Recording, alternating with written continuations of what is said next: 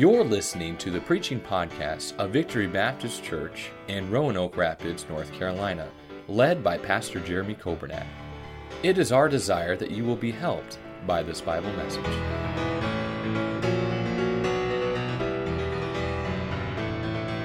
This psalm, we're still going through some psalms on Sunday nights, and Brother Ronnie Babb, I've missed Brother Ronnie and Miss Betty so much, but they're struggling with their health. I hope you'll continue to pray for them. This is a favorite psalm of Brother Ronnie, and I'm so glad he requested it. I have about 10 or 12 still on my list I'd like to get through, and this was one of them. But if you notice in Psalm 121, the inscription at the top, or the description at the top, it's a song of degrees. Remember a few weeks ago on Psalm 122, we talked about this, and the songs of degrees are also known as songs of ascension. And when God's people would make the trip 3 times a year, they'd make the trip to Jerusalem for the feast and going to worship God and offering the sacrifices, they would sing these songs. Psalm 120 to Psalm 134, 15 psalms, and some historians tell us there were 15 steps once you got to Jerusalem leading up to the temple. And some believe that they would sing each song on each step as they went up to the temple to worship God. Many Bible scholars would agree that these were definitely psalms that were sung while they were traveling. And for some folks, it was a long journey. I don't know about you, how far you have to come to church. Brother Fisher was asking me last night, he said, how far do people come? And I said, we got a lot of folks that come 25 and 30 and 35 and some 40 and some 45 minutes away. Does anybody travel more than 45 minutes to get to church? I don't think we have anybody right now. We have in the past. That's a long way to travel. I was thinking about in Geneseo, where my dad pastored, we had several families that traveled the Bybes. I think, Brother Dan, I think your folks, probably about 30, 35 minutes. Lydia, your family was more than that. 45 maybe. Brother Jake, your wife, Miss Kelly, out there, they were about the same distance. They lived on opposite sides of the interstate, but out in that same way, about 45 minutes. And I don't know how far people had to travel, but they didn't have CD players. They didn't have cassette players. They didn't have iPods, or they didn't have the music on their phone. And so as they're traveling this long journey, they would start singing. You know what happened as they started to travel and as they started to sing? They'd get their heart in the mode to worship God. And I'll tell you, I don't know what you do on your way to church, but it'd be good if you'd listen to some good music. It'd be good if you'd pray. It'd be good if on your way to church, if you just would get your heart right.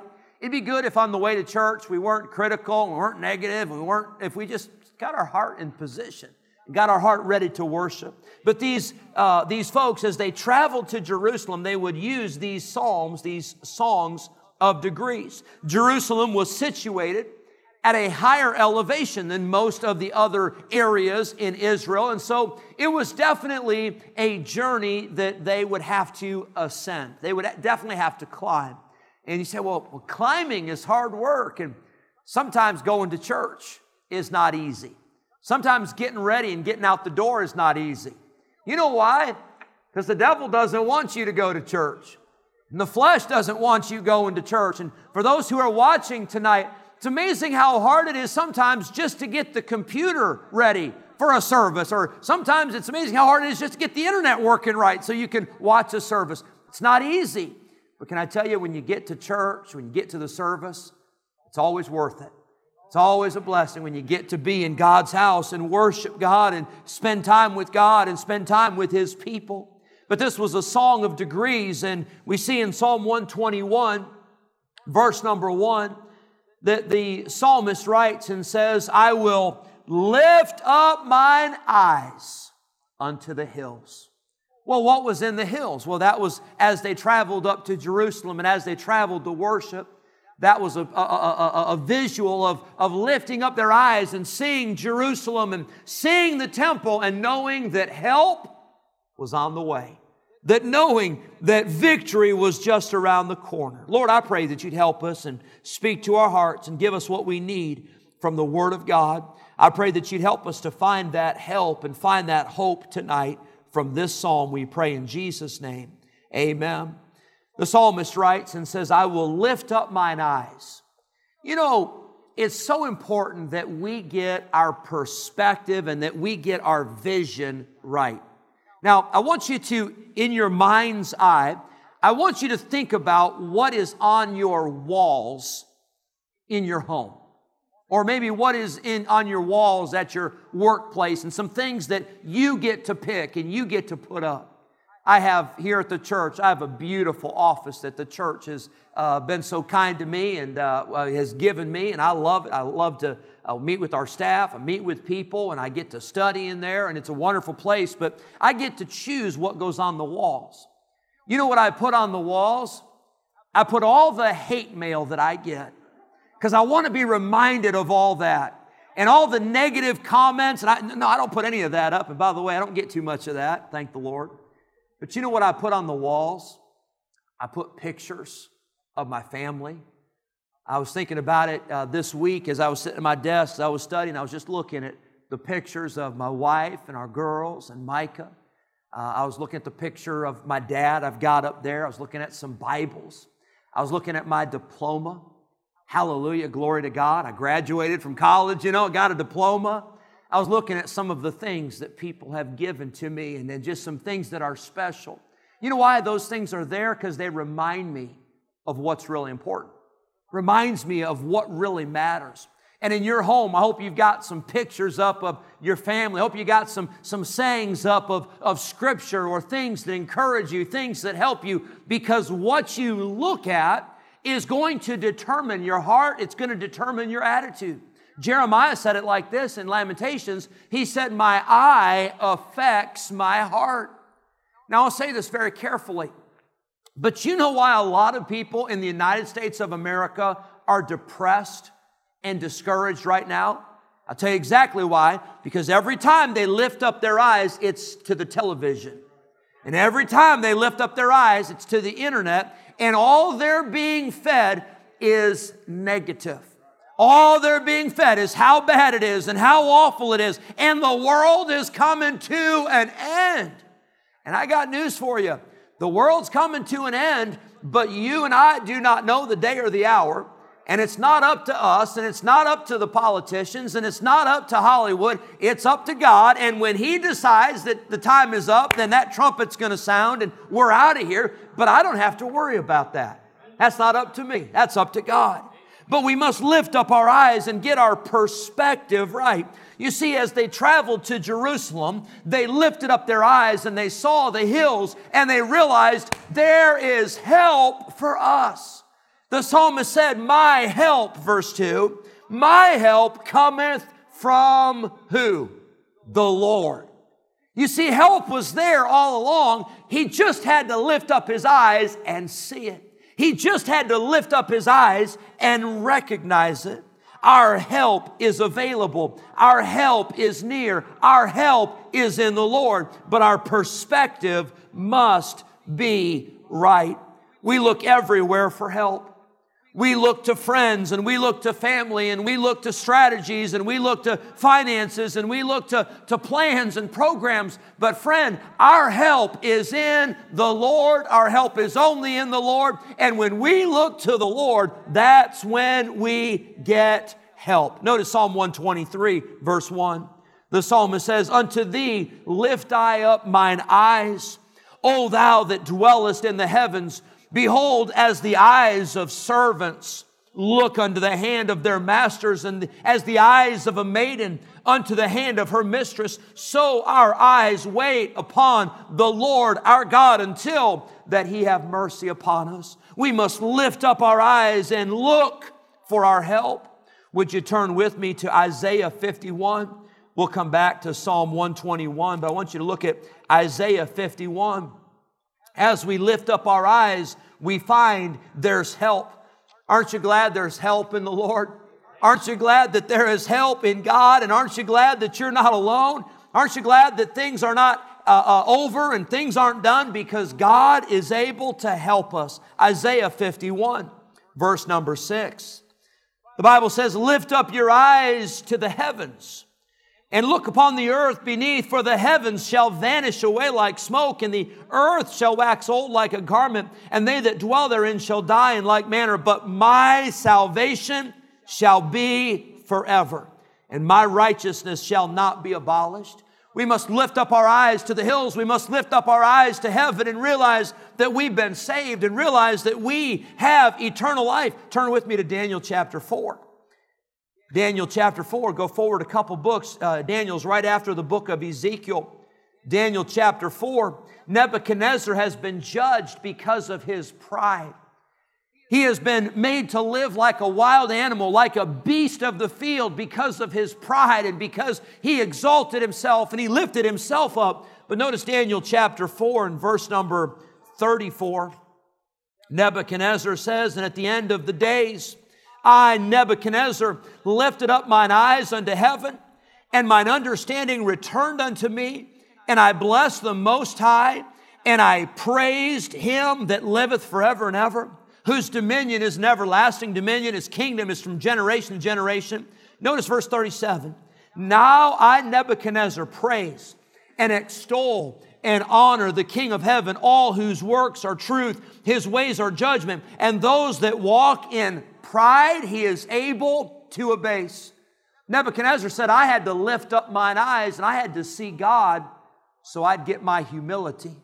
Maybe today, maybe tonight, you need to lift up your eyes for your help. Maybe you need to lift up your eyes to heaven and realize that you've been saved, you've been born again. Maybe you need to lift up your eyes and see God and realize and remember that He's God and we're not. Maybe we need to lift up our eyes so that we can recognize how little we are and how wicked we are and how sinful we are and how much we need God. God help us and God forgive us for our pride. Turn with me, if you would, to John chapter 4. We lift up our eyes and we look and we see some things. And in John chapter 4, Jesus was talking to His disciples. And He said, don't say there are 4 months and then cometh harvest. He said, oh no, that's not the way it is.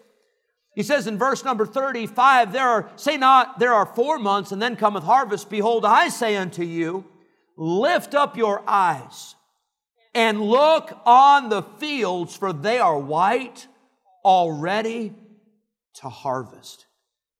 Can I tell you what we need as a church? We need to lift up our eyes and see the harvest field. When we leave these doors and when we go out to the workplace and we go out in the community and we go out in the neighborhood and you're driving down the highway or you're driving down the road and you see people everywhere, you need to realize that every person you pass is going to heaven or they're going to hell. And there is a harvest that is all around us. People need the Lord, but you and I will not see it if we don't open our eyes and lift up our eyes and look on the harvest. You see, that's why we're trying to get things rolling with missionaries. That's why we're trying to get things rolling with our soul winning and get things rolling with our bus ministry and get things rolling with our services. Because while we wait, there are people that are dying and going to a place called hell. Don't lose your vision during COVID. Don't lose your vision during the pandemic. Don't lose your vision while you're seeing all the rioting and the looting and all the craziness in the world. Don't forget that there are people that need Jesus, and if we would reach them with the gospel, we might not have the mess we've got. We might see this nation turned around if we get Jesus to them. But we must lift up our eyes on the harvest. And then Matthew chapter 17, I love this verse. I've read this before. I hadn't really seen it quite like this until this last week, but Matthew 17, verse number 6, and when the disciples heard it, they fell on their face and they were sore afraid. And Jesus came and He touched them. And He said, arise and be not afraid. And when they had lifted up their eyes, they saw no man save Jesus only. When they looked up, they didn't see anybody but Jesus. He was the only one they saw. And wouldn't it be great if we would get our vision corrected to that point where the only one we see is Jesus? We don't see the problems, and we don't see the negative, and we don't see all the burdens, and we don't see all the distractions, and we don't see all the wickedness. We just get our eyes back on Jesus. May God help us to lift up our eyes and see Him. Because when you see Jesus, you realize that He's the only one you need to see. He's the only one that really matters. Isaiah 6. It was the year that King Uzziah died. That was a bad year. That was a bad time for Isaiah the prophet. The king had died, and the nation was in a time of transition. And it was in that time that the king died, and Isaiah said, I saw the Lord, and He was sitting upon a throne. And He was high, and He was lifted up. And Isaiah then said I, woe is me, for I am undone, and I am a man of unclean lips, for mine eyes have seen the King. And when Isaiah saw the Lord, when that's all he saw, when that's all that mattered to Isaiah, Isaiah then said, here am I, send me. You know what will help us to serve God? Is when we first get a glimpse of Him. When we get our eyes on Him. When we take our eyes off the problem, we take our eyes off of all the burdens, we take our eyes off of the waves and all the storm around us. And like Peter, we walk on the water as long as we have our eyes on Jesus.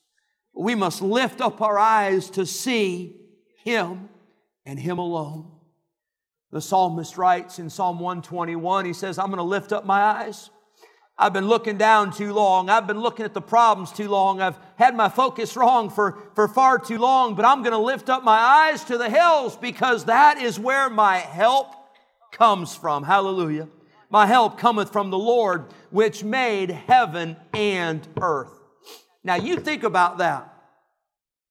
If God could make the heavens, I think, Brother Nathan, I think you talked about this last Sunday a little bit, about the galaxies and about the stars and about the planets and about the amazing creation of our God.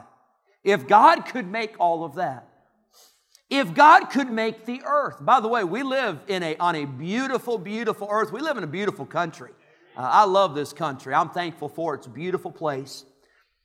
But can I tell you, if God could make all of that by speaking the words. If God could create all of this, don't you think that He can help you with your problem?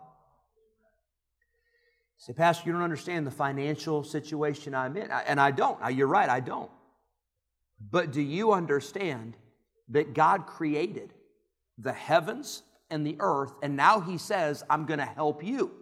I think He's got it under control.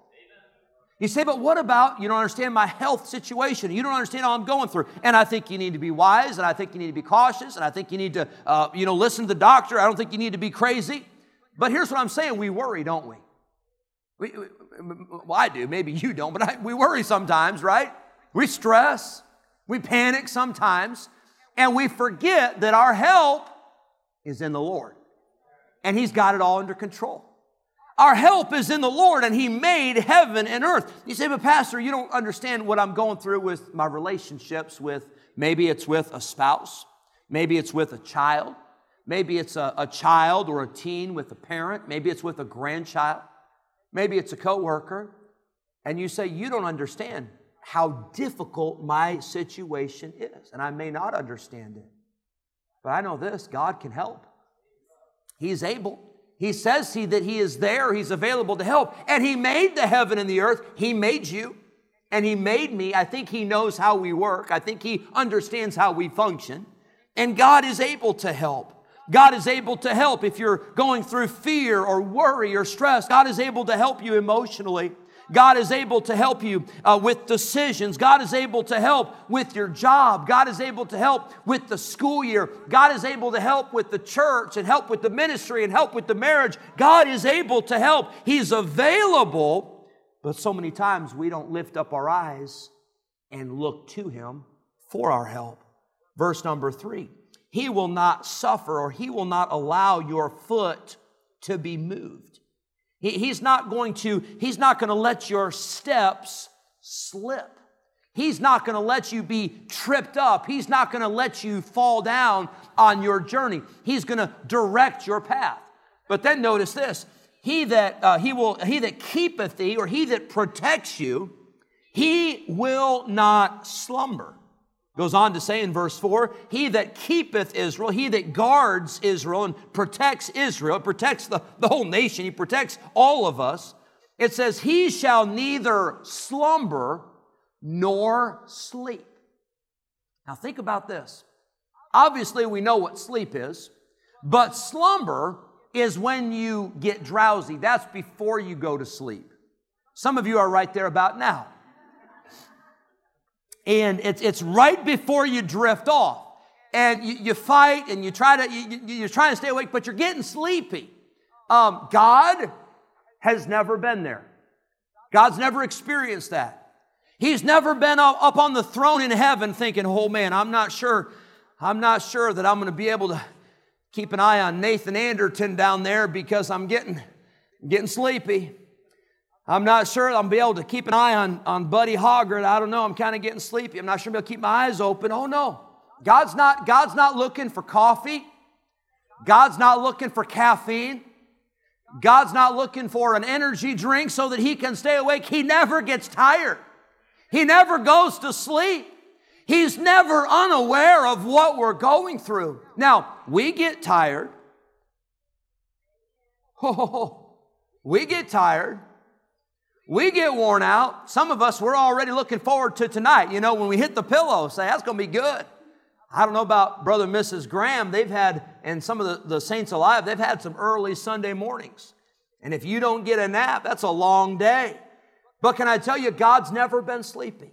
God's never been tired. God has never gone to sleep. He never slumbers. He never sleeps.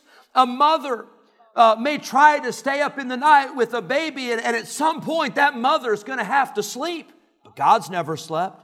A soldier, he may be in battle, and at some point he's going to have to sleep. Or a police officer, or a security guard, or a home security guard may have to sleep at some point. A president has to sleep. A general has to sleep. A king has to sleep. But God never does. Aren't you glad that God keeps us, He protects us 24/7 around the clock? We all need sleep.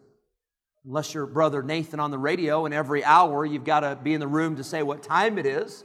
But other than that, we all need sleep.